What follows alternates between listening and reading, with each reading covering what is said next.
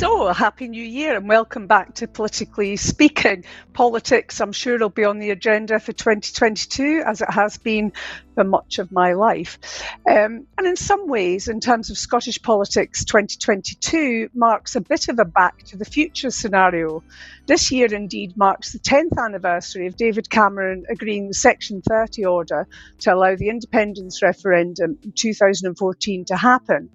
And when you reflect on 2012, I certainly remember the game playing that went on then, with Henry McLeish being used in some ways by Alex Salmond to put forward the idea of a Devo Max question on the ballot paper.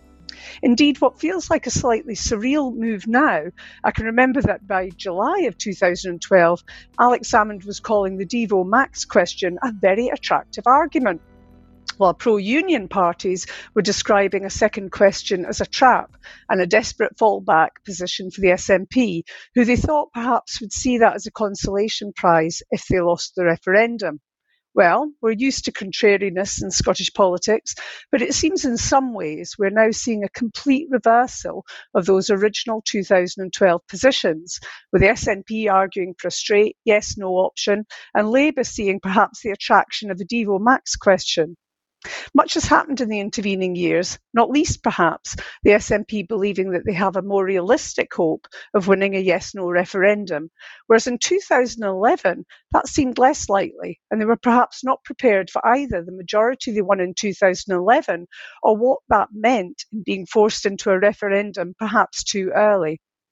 Today I'm joined by SNP President Mike Russell, former Labour MSP Neil Findlay, and the academic Professor James Mitchell to choose some of this over. James, I'm going to come to you first because I suspect with Mike and Neil you might not get a word in, but we're quite used to the Constitution dominating our politics, but the last week has been overshadowed by a surprisingly febrile discussion about the ins and outs of Devo Max, not least what it means. And this basically follows a piece written by the former SNP policy chief, Chris Hanlon. Hanlon then found himself being attacked from all sides, but particularly from within his own party. Indeed, he was being accused of being an Alba pawn, which seems to be the gravest of insults within the SNP at the moment. Why do you think this provoked such a strong reaction? Well, I think if you look over time at the idea of a third option in a referendum, I mean, all the parties but one has been a supporter of it at some stage in time. And ultimately, I think we need to try and understand and explain why that has been the case. And I tend to think it's a bit like the way parties support or oppose electoral reform. They do so when it's in their interests. And it's very interesting that, if you go far enough back to even to the 1960s, the Liberals were proposing a 4-option referendum. In the 1970s, you had Norman Buchan, the left-wing Labour MP, saying that independence should be on the ballot paper along with devolution. Lord Hume of the Hersal actually supported that in the House of Lords. And then, of course, we had that famous occasion around about 1992 when we had Scotland United that Michael will remember well, advocating a multi-option referendum. Indeed, that was the whole purpose of Scotland United. And so, what we see across the piece over years, over decades, is that support from a political party for 3 options on the ballot paper arises when they think it's in their interest and they'll oppose it when they're against it. As I say, there's one party, the Conservative Party, albeit that Lord Hume himself supported this, that's been consistently opposed, and that's no great surprise. So party interest, I always think, drives these things. And as you say, back in 2011, support for independence was very low, certainly as compared to what happened in the actual 2014 referendum. And so in a sense, it's an insurance policy. There were people in the SNP who were keen on this. And I remember actually many conversations around that time with key figures outside the SNP. People like Campbell Christie was a great advocate of a third option. Ben Thompson, of course, was a big advocate, and I see he's recently written a book on home rule, still pushing for that option. So I think that's largely the explanation. And last week, obviously, that piece by Chris Hanlon who I think, in fairness, is not a central figure in the SNP these days, was articulating his own view, and he felt it was a way to break the deadlock, was the phrase that he used. But as you say, I think the most interesting thing, rather than his proposal, was the reaction, and it was extraordinary, actually. I was really very surprised to see one SNP minister saying it was idiotic, foolish, nonsensical, and another SNP MSP from the Northeast behaving like King Canute, saying it will not over my dead body type style. So there's clearly, what is clearly the case is it provokes a strong reaction. People feel very strongly, and there are people in the SNP who genuinely believe that this is, on the one hand, some of them believe at least, that this is a genuine attempt to undermine independence, and others recognise, and I think it's certainly the case, that it would certainly make it less likely that there'd be a clear majority for either independence or the status quo. Having that extra choice really opens up the debate in a way that it hasn't been. And actually, that's where I think Chris Hanlon has a point. I'm not saying I necessarily agree with it, but I think there is something to be examined as to whether, in fact, it would break the deadlock. Because we're actually in a deadlock. Looking back over the last year at the opinion polls, I think we've had over 50 polls, and most of them have had a majority for no, but very small majority. And I think it'd be very uncomfortable for either the SNP or the Tories to agree to a referendum at the moment. That's why I don't think there's likely to be one anytime soon. So that explains, I think, what's been going on. Party interest is the key, and that's understandable. That's what you would expect in politics. So, Mike, why was there such a strong reaction? I mean, I think from what things that I've seen Chris Hanlon say since, he hadn't quite expected the reaction that he got.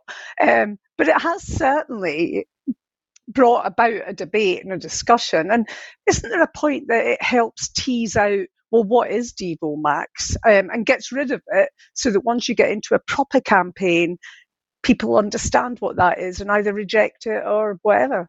Yeah, I mean, I'm not critical of Chris Hanlon. I like Chris Hanlon. I've worked well with him. I think he's a thinking person. I think he was surprised by the reaction to it. But I think it's quite fair to discuss it. But I regard it as a thoroughly bad idea these days for a variety of reasons, because things have changed profoundly. I think I've heard James argue in another context, and I wouldn't agree with him on that, but on this I would agree with him. It is time to move on. It is time to stop allowing the Constitution to be the obstacle to everything that we want to achieve. Now, I think, unlike James's position, I'm not trying to speak for James, but James I've seen argue this, unlike James, I think you require an independence referendum to break that deadlock. I think that's where we are, and I think that's what we should try and have. There is no successful record of multi-option referendums in this area. You can look at Newfoundland in 1948. It's not quite the same, but it was a very, very confused and very lengthy process. Not quite as lengthy as the process we've been in, but it's been a lengthy process. But I see no prospect of it happening in this way, and I suppose that's the biggest argument of all. I mean, I spent 5 years working, negotiating with, I suppose would be the polite way to put it, the current UK government and its predecessor.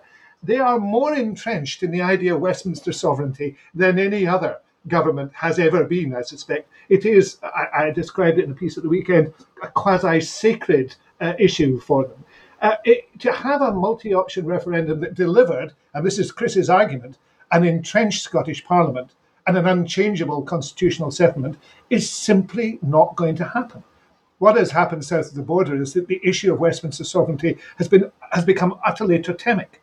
And the idea that you would break that, and you would have to break it in order to have that entrenchment, it isn't going to happen.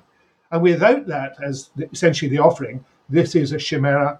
So I think we should get on and have the referendum we need to have, the choice that we need to have, and to have that debate, and to have the choice that the people of Scotland have asked for, because the Scottish Parliament has a majority for a referendum on independence. There is no doubt about that. So we should have that, and that respects what exists in the Parliament, the will of the Scottish people, and then I'm willing to contend within that. I mean, Neil, Labour's position in the Constitution has been a difficult one, and you've seen the damage that it's done to the party. You're now arguing for a Devo Max question and that position for the party. Why do you need a referendum to do that? Why doesn't the party just continue to campaign for more powers for a parliament that already exists? Manny, I'm not arguing for that now. I've been arguing that the entire time that I was in Parliament. And, in the referendum in 2014, prior to that, I argued that case consistently. We have a group, long-established group set up, the Red Paper Collective, that has done a lot of work, published books, published many publications. We have a website. We've done a lot of work on the issue of Devo Max. So my position is long-standing. And during the independence referendum, I spoke at 65 public meetings putting the case for that Devo Max position.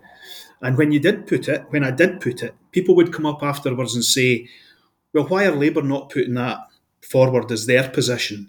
And that was the most frustrating point, that should have been an option.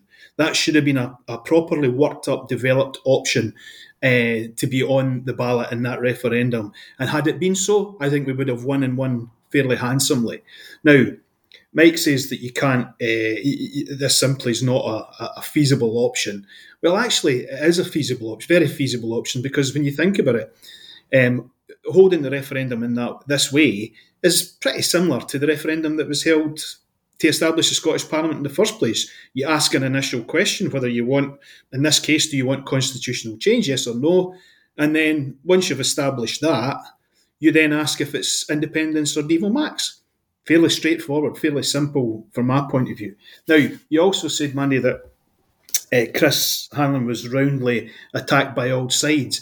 He actually wasn't attacked by the people who are arguing for my position. In fact, we put our hand out to welcome what he said. And actually, I've tried. And if Mike can help me to provide me with Chris's contact details, I will personally contact him to open up that discussion, because I warmly welcome his input. And I think people, not just Chris, but people who have been involved in the likes of Rise, people involved in trade unions, people in various other sort of walks of life, are now looking at this and saying, look at some of the reaction in the media from people like Neil Mackay and Ian McWhirter and others, who are actually willing, Kevin McKenna, although dismissive of it, in the end, but said that this is something that should be discussed, and so it should.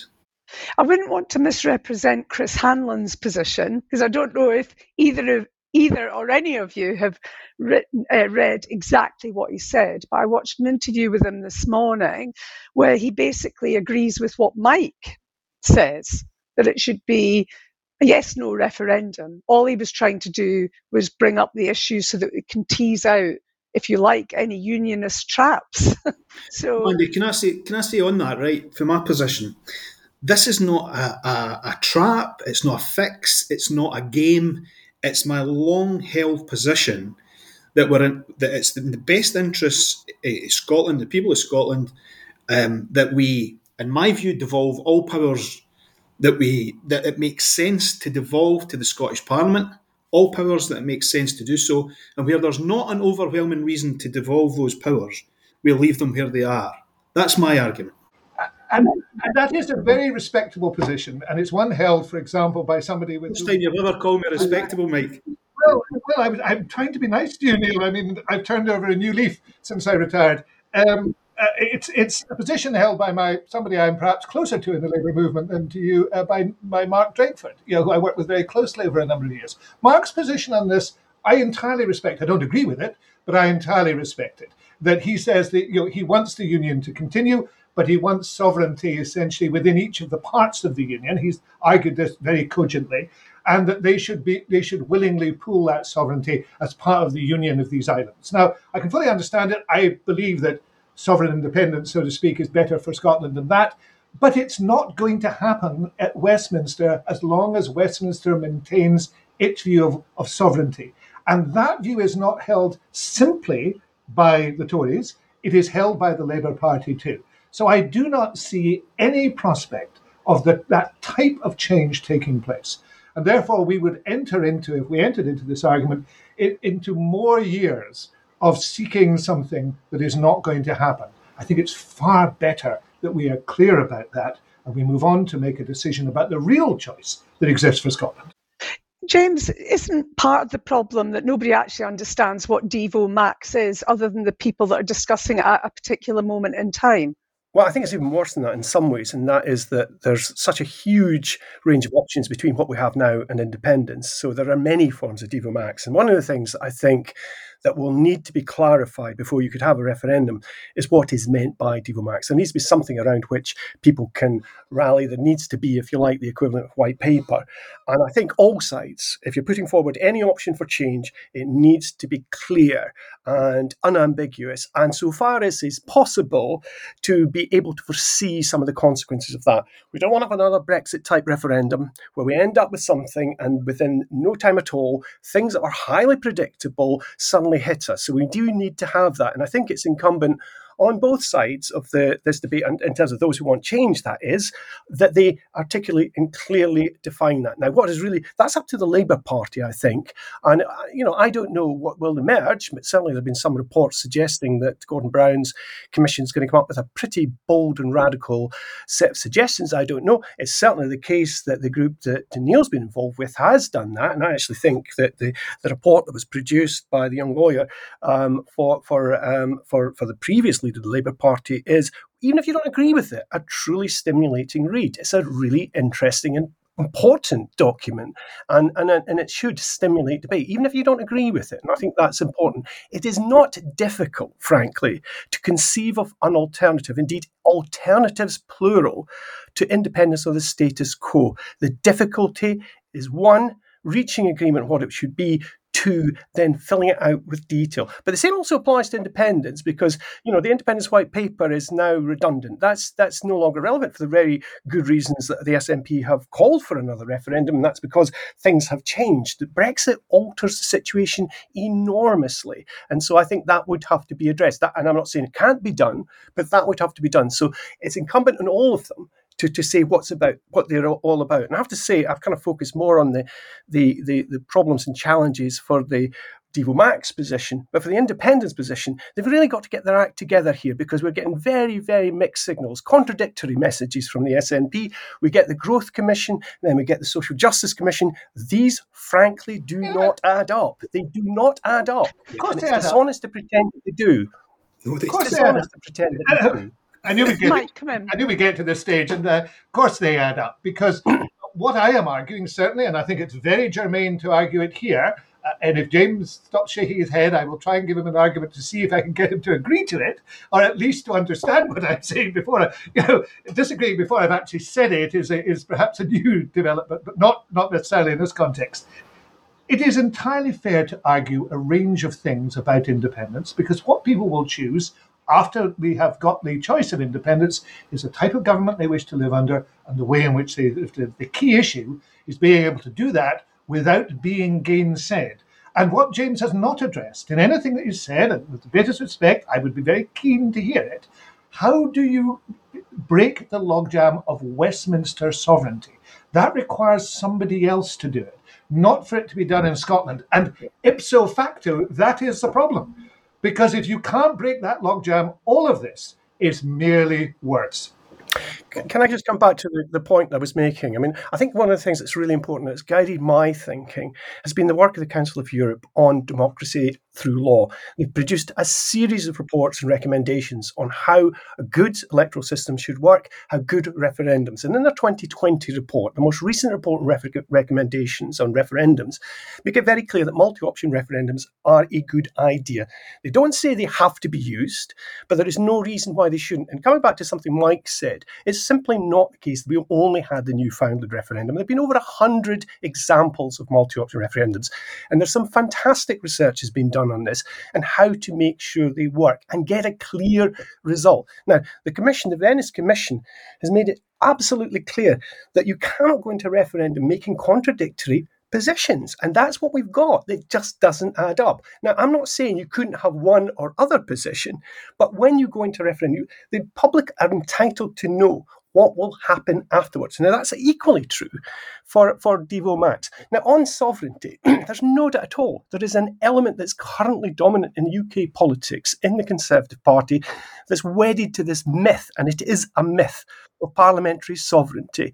But I don't think that's going to be there for long. In my career, in my life, and I've been studying this for 40 plus years, I can tell you I have never known the myth to either be both uppermost amongst the elite, but also more challenged by the alternatives. We are now hearing people looking at constitutional reform across the UK as we've never had before, not just in Scotland, but in Wales. In many respects, I think the Welsh Labour Party is well ahead of the Labour Party in Scotland on this. But also speak to people in the regions of England and hear what they're saying. There's a real challenge building up. And the truth of the matter is, where I think we desperately need change is not necessarily in Scotland or Wales or even in the regions of England. We need to radically change the House of Commons, the House of Lords, Whitehall, the Westminster system. Because, regardless of your constitutional position, even if you're independent, you're going to be affected by what is happening down there. And it's a great myth that if you're an independent country, you can cut off and you won't be affected by that. I'd like to see more discussion of how we engage with London, not the kind of crude, simplistic, one-dimensional intergovernmental stuff that many people go on about, but the real changes that are required to ensure we've got strong voices for the component parts of the UK where it counts. Because at the end of the day, your constitutional position in Scotland is important, but ultimately that will still drive things.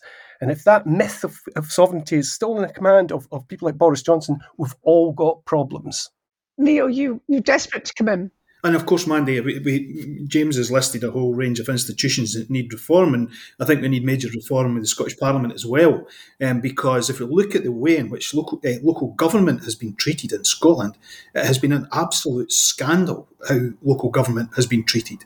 And we need to, whatever way we take things forward, we need to enshrine some rights in the form of local government to give power to local authorities to do what they want to do to deliver for their communities and not be, overridden by ministers in Holyrood. And Mike mentions sovereignty.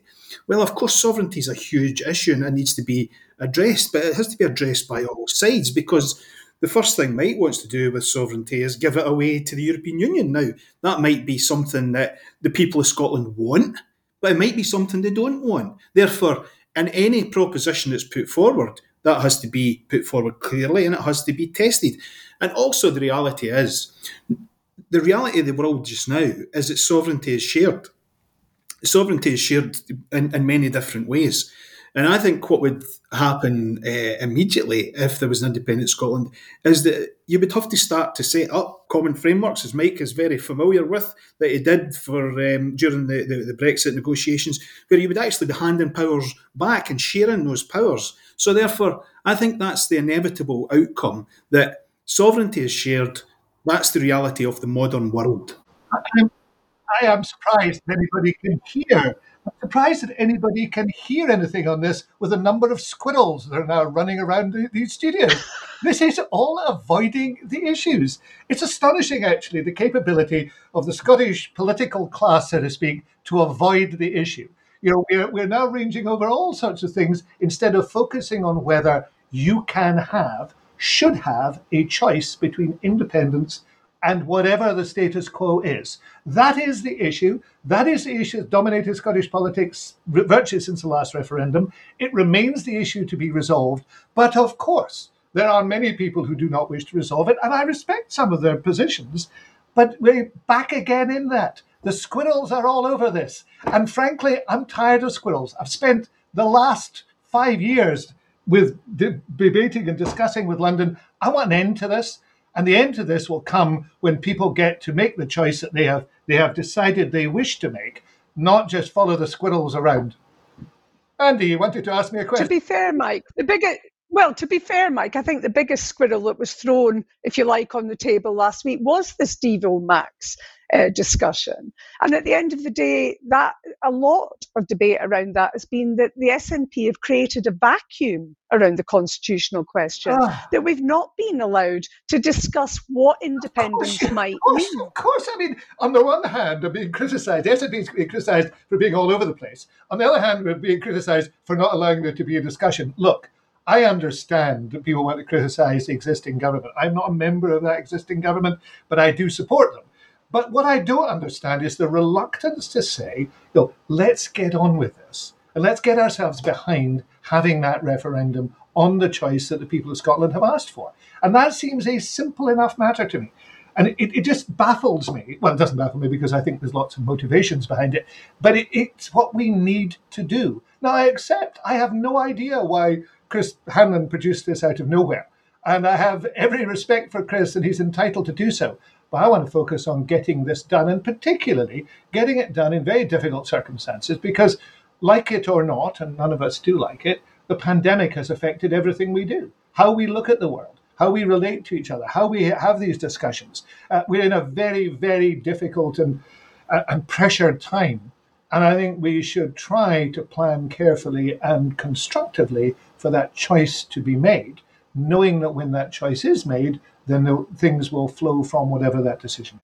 I'll come back to Neil on Devo Max in a minute then. But to be fair, Mike, it's not other parties that are being accused of marching their troops up and down a hill wanting an independence referendum. Nobody's been marching up and down a hill. There was a pandemic. There was a pandemic. I was about to say, there's been a pandemic. I find it astonishing that you've bought into a narrative, which I simply find ridiculous. I'm sorry, but no, I haven't bought into a narrative, Mike, but we've had an election during a pandemic. We're about to go into local government elections. These are very different. Perhaps there's never been a better time to have an independence referendum when things are so awful. You cannot have the type of face-to-face conversion debate that you need to have in the middle of a pandemic, nor should you have, frankly. But you can have an election. Yes, of course, because an election was entirely different. And even the election was something that we took a lot of time and effort to prepare for. No, it's the wrong time to have it. You need to get this pandemic over with. It's not, and we know that that's what people think. We know from all the opinion sampling, that's what people think. They want the pandemic to be the priority now. It would be ridiculous and counterproductive to do anything else. I mean, and that's quite clearly what... Is anybody arguing that we should have it? Well, the Mandy's just been arguing it. Squirrels. There seems to be a massive squirrel or dead cat that's been thrown on the table. I don't know of anybody who's arguing for a referendum during this pandemic. Who's arguing for that? Let's get back to the substantive issues, which are still not being addressed. One, do you believe in choice? No one is saying that there shouldn't be an opportunity to have a referendum in which independence is on the ballot paper. Now, you think that I'm against that. I'm not against that. But my concern is that limits the choice. And there is a massive range of options. And I look to the Labour Party, and I criticise the Labour Party for failing to offer that choice coherently and clearly. Now, I think they should be doing that. I'm not saying there should be a referendum at all immediately, far from it. And I don't know, maybe Neil is, maybe Mandy is. But let's push that squirrel, or whatever you want to call it, aside. Well, let's just... Labour is not offering that. Political leader. Labour is not offering that. That is the referendum. Labour's not offering it. The Tories aren't offering it. Nobody's offering it. But you want it. It's bizarre. No, the Labour Party is certainly, as I understand it, and certainly from what I've heard and spoken to many people involved, they are seriously looking at a third option. Whether they want to put it to a referendum is another matter. I would expect they would have to. I don't think we could simply have more powers, extensive more powers, without a referendum. And I think it would be absurd to have another referendum on just more powers, even though that wasn't in the referendum back in 2014. I mean, in a sense, you could argue that independence has had its chance, and actually that ship has sailed, frankly. But in reality, I think circumstances have changed, and it would be absurd not to include an independence option on the ballot paper. When and if Labour gets its act together and does produce, as I'm told they are in the process of doing, but Neil's much more likely to know the answer to that, a Devo Max, or whatever you want to call it, option. So that I was going to come to Neil on this. Neil, I mean, James earlier described what Gordon Brown might come up with as being very exciting. I mean, Gordon Brown was also the signatory to the vow and arguably won you the no vote. Do you think Gordon Brown's going to come up with something interesting, exciting? I don't know. I certainly hope so. But whether he does or not, we will continue with our proposals, which are to have powers for a purpose to radically change Scotland. Let me tell you the last thing I want, Mandy.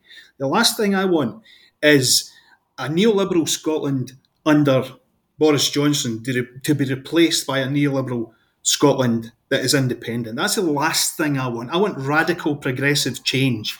Now, I personally, I've long argued that the way in which that can be delivered is through a Devo Max option. But I think today, my wish for the debate as it goes forward is that it is an inclusive debate. It's a calm, it's a rational debate about the future of our country. And I think I have to say the way in which Mike's getting so animated about that kind of tends me to think that he's a bit afraid that this option is grown in credibility and is a real got potential to be on the ballot paper. And my main question is, why are you so afraid of extending democracy, Mike? Why are you so afraid of giving the voters another choice? Can you imagine if there was a referendum cooked up that said the choice is between the status quo or Devo Max and independence is being kept off the ballot paper? Can you imagine the outcry? And yet, all of the polling suggests that there are many people in the country, I think a significant number over the three options, who would select a Devo Max option rather than the other two if they were asked. Why do you want people like that, their voice, to be forced into taking one option in a binary choice? Why don't you want my view to be expressed through that referendum? I'm happy to give you 4 reasons why I think it's a bad reason, and some will be political, as James has indicated, and some will be practical. The first one is I disagree with James, actually, on the issue of whether or not a referendum is necessary. If Labour wishes to see a major improvement in the powers available to the Scottish Parliament, they should propose them, and having proposed them, they then should say that they will legislate for them immediately that they come to power. That would be clear, and they can just publish those. They don't need a referendum on them. The second one, I have to say, is that I think there's a tendency for people to settle for second best, particularly when they're subject to constant barrage of anti-independence propaganda. And I wrote a piece at the weekend in which I made it clear that I thought that this was yet another example of the national movement as its own worst enemy, capitulating to hectoring opposition demands for a plan B, sometimes even demanding of it himself instead of going for what would work for them. A Westminster sovereignty is the third reason. I see absolutely no indication whatsoever that that will be changed. It hasn't been changed since the start of devolution because, of course, what we've seen is the ability to undermine the Scottish Parliament, and that will continue, and nothing will change in that. And therefore, if you're arguing for an entrenched Parliament, that will not happen. And finally, Devo Max does not deliver on what I would regard as the key issues. It wouldn't allow Scotland to rejoin the EU. It wouldn't permit us to close our borders in a pandemic. It wouldn't secure the removal of nuclear weapons. It would not guarantee that all the resources of Scotland benefit all the people of Scotland. It would not make certain that those who spoke for Scotland were always elected by her. And in all those circumstances, therefore, it fails all those tests. And as it fails all those tests, then I'm afraid, I think what she was doing is saying to the people of Scotland, that is what is being proposed. That answers the questions. No element of devolution answers those questions. And of course, we haven't seen what Gordon Brown comes up with.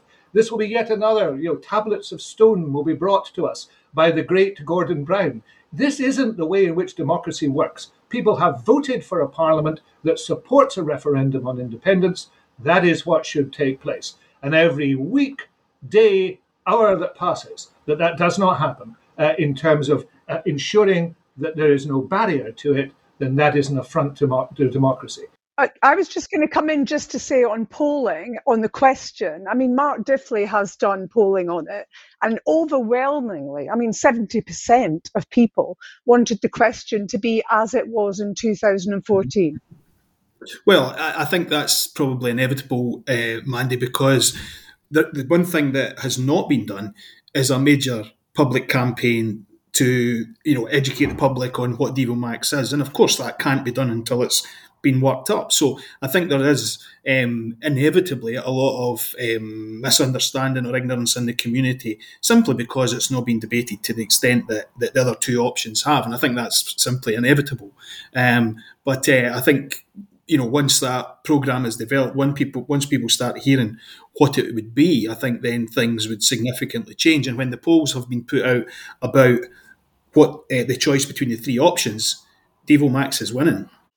Neil, if it was a yes-no referendum, what would Labour's position be this time round, do you think? Mandy, please don't assume that I have any insight into the views and opinions of the Scottish Labour leadership. That is fantasy, I have to say. But my view is it would obviously depend on what the proposition was put in terms of the independence proposition, because as I've said earlier, I certainly don't want a neoliberal UK replaced by a neoliberal independent Scotland. That would certainly be a backward step in my view. Mike has previously written about his love for that kind of, it was a new union he used to champion, but I accept Mike wanted vouchers for education and to privatise the NHS and privatise the civil service. That was his view. He's written about that extensively. That's not my view. That's not my view.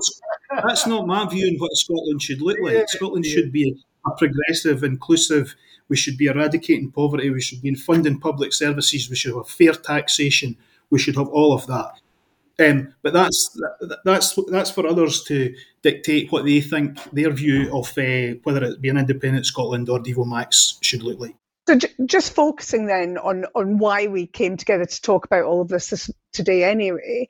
I mean, in terms of the Labour Party, Neil, and I know you're saying you're not speaking for the Labour Party as such, but isn't it just anything to stymie the SNP and independence? I mean, we've now got Keir Starmer talking about Labour candidates potentially being pro-independence. Yeah, I mean, this is the most frustrating part of this, Mandy, that since 1999, the Labour Party has been posted missing on the constitutional question. It is the most frustrating issue for me, because what's happening at the moment is all the rules of normal politics are cast aside. All accountability, all the bad decisions that in normal times, in normal countries, people are held to account for, are being bypassed because there's a fixation and domination of the constitutional debate. If we look in every corner of our public services, they are on their knees. Local government's on its knees. There's major problems in the education service, the health service, the social care service are teetering on the brink, and yet the Scottish Government get away with it week in, week out, because what they default to is it's someone else's fault, it's not our fault because we don't have the powers. And I think that's where Labour has been completely missing on this. We should have been, for a long time, putting forward a credible alternative to independence based on Devo Max. Now, I think some senior Labour people are absolutely dyed in the wool against any of that. But I think others and many of the membership and the trade unions are very much more keen on that direction of travel. And I think it's time for the members and the affiliates to basically dictate to the leadership that we need progressive change on this. The thing is, you've just kept losing elections. Absolutely. So you haven't got the power to do the things that you're saying. I mean, James, at the end of the day, is it all too late, really? I mean, are we in this situation where there is no real opposition to the SNP in government, but there's also, at the moment, perhaps not a real prospect of an independence referendum being won by the yes side? I wouldn't say anything is too late. I mean, anything could happen between now and over the next few years. I mean, so I think those people who have strong views on any of these issues should continue to hold them. I mean, I think it's certainly the case that Labour has failed to articulate a clear position and a consistent position and a detailed position as an alternative.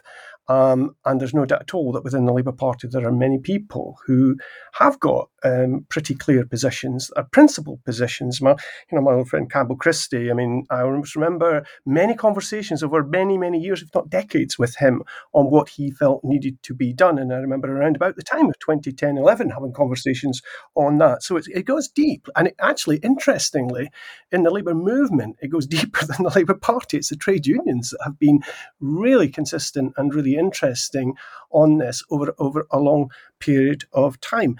I mean, I think you're right that one of the things about the current politics of Scotland, because of the dominance of the constitutional question, is that other issues, which I think would damage the SNP, are kind of secondary. And that's a problem.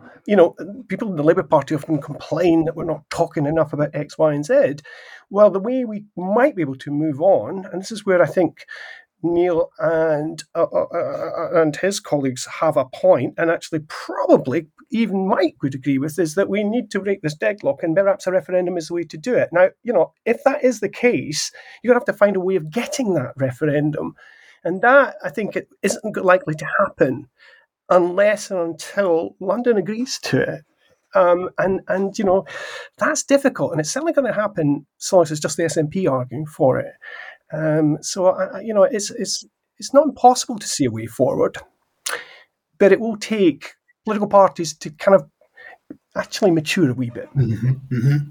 Right, mature.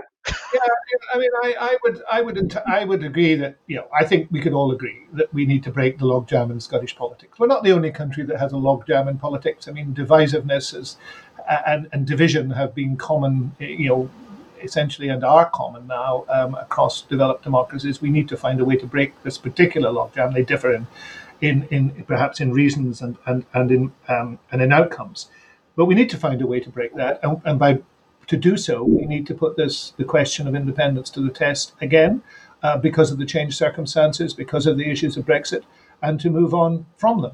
And I hope we could find a way to do that. I mean, some of this discussion today has indicated that we're mired in, Neil has been making sort of accusations about me for 10 years. I mean, I have to say that they're about as accurate then as they were now as they were then. So what you do is you move on. You try and find common ground. You try and find ways to people to work together. If I thought for a moment that that would be found in a multi-option referendum, I would treat it more seriously. I just don't think it will, because I think one of the biggest problems in division is that there is a huge divergence between the politics north and south of the border.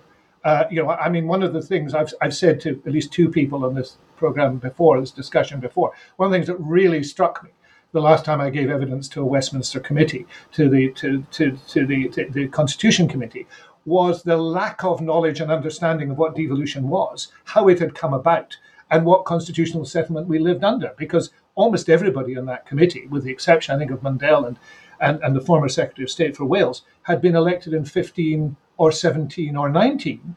And actually, they thought devolution had come about because the SNP had insisted upon it. It was a ruse to produce independence. And we really do need to recognise the huge gulf that now exists in the politics between those two places, and find some way of moving on from that. Because when we pretend that does not exist, or we pretend that can be papered over in some way, we're actually making things worse. Neil, you wanted to come in? Yeah. Sorry, Mike. I wasn't accusing you of anything. I was only quoting from your book, but that's minor issue. I think we would all agree. We would all agree that what we do not want. We do not want in any referendum is a 50. We do not want a 51-49 division in the country, because that will just be. I think that would set whatever happens in the referendum, it would make the ongoing situation absolutely hellish. And I think I would hope that we all agree on that. If we look at the situation in Wales, it's very interesting. And indeed, Mandy, I wrote the column for your magazine on this very issue, because I think there's a level of political maturity in Wales that just doesn't exist in Scotland at the moment, where the commission that Mark Drakeford set up is a very broad-based commission, very inclusive, looking at the constitutional position there, bringing on people from different parties, people who have been his direct opponents, into that commission to look at the future of the Constitution. Now, I think we're a million miles away from being able to do that in Scotland. I don't think there was any criticism of that commission that it was a sort of hand-picked bunch of lackeys that Mark Drakeford's put forward. I think it's a very serious piece of work, and yet we're nowhere near that in Scotland. I think it's pretty inconceivable that it would even happen. And if we actually look further, Nicola Sturgeon would want the referendum to happen when she thinks she can win. Boris Johnson, or whoever it is, ain't going to agree to any referendum, particularly if they think the SNP could win.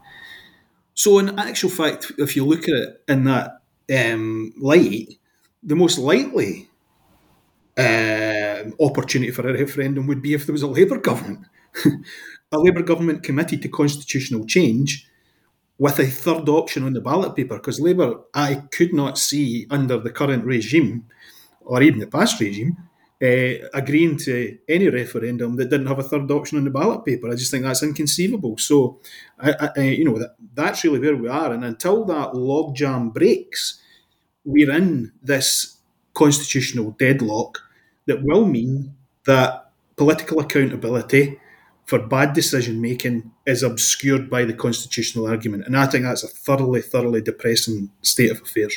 Well, Neil, as the only person on this programme that wasn't included in your column as being a member of your fantasy constitutional commission, I'll just come to all of you separately. Look, Mike, how do you think that logjam, given everything Neil's just said as well about whether a UK government would allow a referendum? I mean, how do we break the logjam?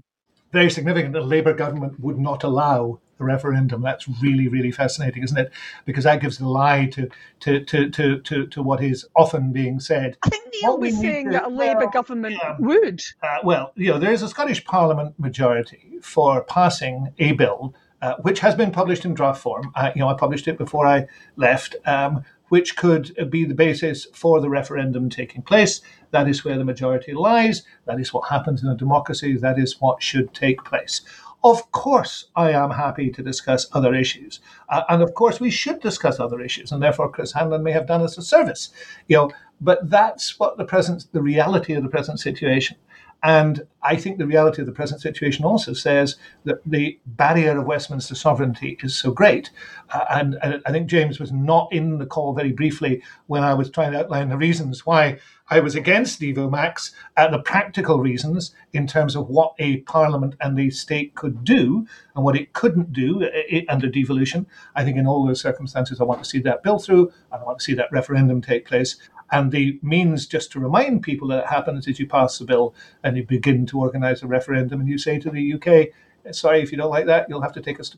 And just before I move on to Neil and James, would you be absolutely stuck on a position that this needs to be a yes-no referendum? I believe that will produce the result that we need to have, and that's what I want to do. I do not believe devolution in any form produces the result that Scotland needs to recover from the pandemic, because there is a range of things we need to do, including rejoining the EU, which we could not do if we were simply devolved, no matter what Devo Max means. Similarly, Neil, I mean, do you think there is a way out of this? Actually, Mandy, you mentioned Scotland United back in the conversation, and I actually think that there's an opportunity for us to go down that route again. That actually, what we should be doing in Scotland is, for those who, and I take the broadest definition of the left in Scotland, for those of us on the progressive end of politics, then we should be uniting against the horrendous policies that we see coming from Westminster, and I have to say some of them coming from within Scotland also, but we should be uniting a broad agreement that we have a progressive direction of politics, and that if we can agree that a future referendum should have a third option on it, then we can all keep our position that we've had most of our adult lives, whether we support independence, whether we support Devo Max. We can keep that position, but we can actually start to work together to oppose and to oppose Tory imposition of policy, but also to develop a progressive alternative in Scotland. Now, that would be refreshing. That would be dynamic. That would be new. That would be something that would break the logjam. And actually, I look at people across the political spectrum. There's people like Jim Sillars who I hugely respect. I think I've got more in common with the politics of Jim Sillars than probably Mike has. And I don't say that to have a go at Mike. I just think that's the reality of it. And I could work with him with an agreement that says, you can have your position on independence, I can have mine on Devo Max, but let's start to introduce class politics again into the discussion.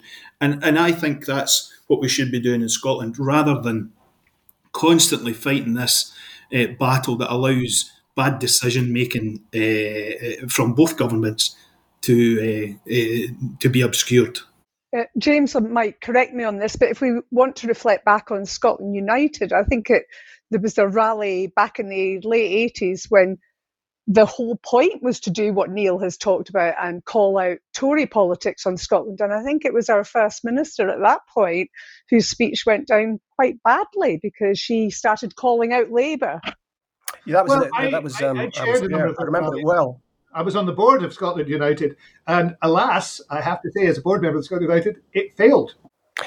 I remember that First Minister, our current First Minister, making that speech in George Square. It was actually the weekend after the 92 election, and it went down like a lead balloon. It was a hardline fundamentalist nationalist position, which was what Scotland United objected to, and Mike at that time objected to, and rightly so in my view.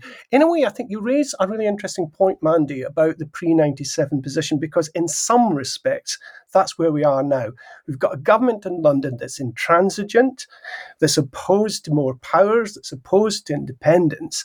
And it'd be very interesting to know what Tories listening to this think, because they'll be laughing, they'll be delighted, because they know that nothing's going to move forward. And it's great from their point of view to see this battle taking place. There is one crucial difference between now and pre-1997, and that is we have a Scottish Parliament. And while the Scottish Parliament may legally and in terms of sovereignty and all these silly things like that, which frankly most mature people studying politics know is a myth, but most people, one big difference with the Scottish Parliament is it has an authority, which of course was lacking. We just didn't have such an institution pre-1997. But for that to have enhanced authority, to make a difference, to be heard, it needs to be more than just SNP and Green members arguing for a mechanism to bring about change. They can agree, as you would expect they should be able to agree on the mechanisms, on the democratic processes of allowing more choice while disagreeing on what they would want to have in the event of a multi-option referendum. Until and unless that happens, it will just be more of the same. Lots of noise, lots of anger. And I think that's one of the things that explains the reaction to Chris Hanlon, that incredible anger that spewed out after a kind of fairly modest proposal. We've really got to move on from that. And sadly, I don't see that happening anytime soon. And it really will take, I think, the main political parties, the SNP and the Labour Party, to swallow a wee bit of their pride and recognise, actually, there are options out there. And there's a group of people, a not insignificant group of people, who are currently disenfranchised if it's a simple binary choice. Now, if you're so confident you can win, let's have that. I actually think there's a good chance that independence might just win, even with those three options. I don't know what would happen. But, let's not run away from democracy. Let's give people the choice. Well, I think we'll all come back together when Gordon Brown comes up with this exciting proposal and another major intervention. But just very, very quickly, Mike, when do you think there will be a referendum? When it is possible to have one in the circumstances that I've described, when you can actually have, when the people want one, and when you can have that debate. But I just want to say there's a great deal of what James says that I agree with. I agree that the major difference, there's a very acute analysis as ever will come from him, that the major difference is the existence of that Scottish Parliament and the way in which that Scottish Parliament can influence this issue and bring its authority to bear upon this issue. And I think that is something that the listeners to this podcast could take away as a sign of hope. That certainly if that could happen, then you could have some progress. But on the basis that the people of Scotland have said they want to have a choice, and we should give them that choice. But I don't disagree with James. I mean, I think the Parliament is a crucial issue in here. And I think some imagination and thought about how that is applied would always be useful. I'm always grateful for a multi-option answer to the question of when will there be what's the date? Neil, what do you think? Well, Amanda, let me tell you, I don't know the date of the referendum, but I'll tell you what will happen. I'll absolute guarantee that prior to the council elections, we'll have a big announcement from the SNP telling us that we're on the march to independence again. And then on the eve of the SNP conference, we'll have that again, as we've had in the last 7 or so years, because this is part of why this is all kind of fermenting, I think, that clearly the different factions, groups within the whole independence movement are very frustrated. We've seen Alba, we've seen people like in the journalist sector, Neil Mackay, Ian McWhirter and others, Chris Hanlon. We're actually starting to see people like Fergus Ewan and Fergus Much speaking out about other issues. So there's clearly a pot bubbling there. And I think that frustration is starting to vent. Now, what does that mean for the terms and date of a referendum? I don't know, but what it might mean is that Stalinist discipline within the SNP is starting to ebb away. Although I have to say, as long as this constitutional debate continues, it will not matter a jot. Nicola Sturgeon could ask us to sacrifice our firstborn and the polls wouldn't change. And that's the reality of it, because when you've got this constitutional debate going on, this is the dilemma you have in Scotland. Nothing else matters. Nothing else matters. And this is where Labour have been completely deaf to the biggest issue facing our politics. They've ignored it for so long, and madness is doing the same thing and expecting a different answer. The answer will be the same until this is resolved. Well, I think when the stars are aligned, then that might happen, and I'm not sure when or if that will happen, if I'm honest. And I think by that I mean when the SNP, the SNP throughout its history has gone through various phases of being very fundamentalist, and it's in a phase like that just now. I think it will come out of that. It will see sense eventually, and I have to say, Mike's contribution this morning gives me a wee bit of hope in that respect, because at least it was thoughtful and it was engaging, and it engaged with some of these issues in a way that some in the SNP just didn't. The kind of idiotic, foolish stuff that came from a Scottish minister was really very worrying and utterly unhelpful. And I think actually some of the people who are saying that kind of fundamentalist element is an element that's really relatively new to politics and hasn't been aware of the party's own history. So I do think that will happen, because frankly, they will know in their hearts of hearts eventually that that's the only way they're going to get progress, and they're going to get that referendum if you have that other option. The other star that's got to align, of course, is the Labour Party.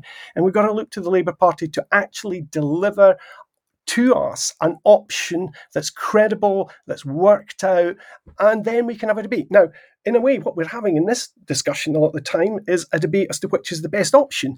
Let's have that debate. But if it's kind of not going to make much sense to just have that debate unless it becomes meaningful and authoritative. And that requires that referendum. And that's where I think, we need the stars to align. At the moment, it's not going to happen. And the one group in Scotland that are laughing, smiling, are the hardline unionists and people who are opposed to any change, whether that's constitutional, social, or economic.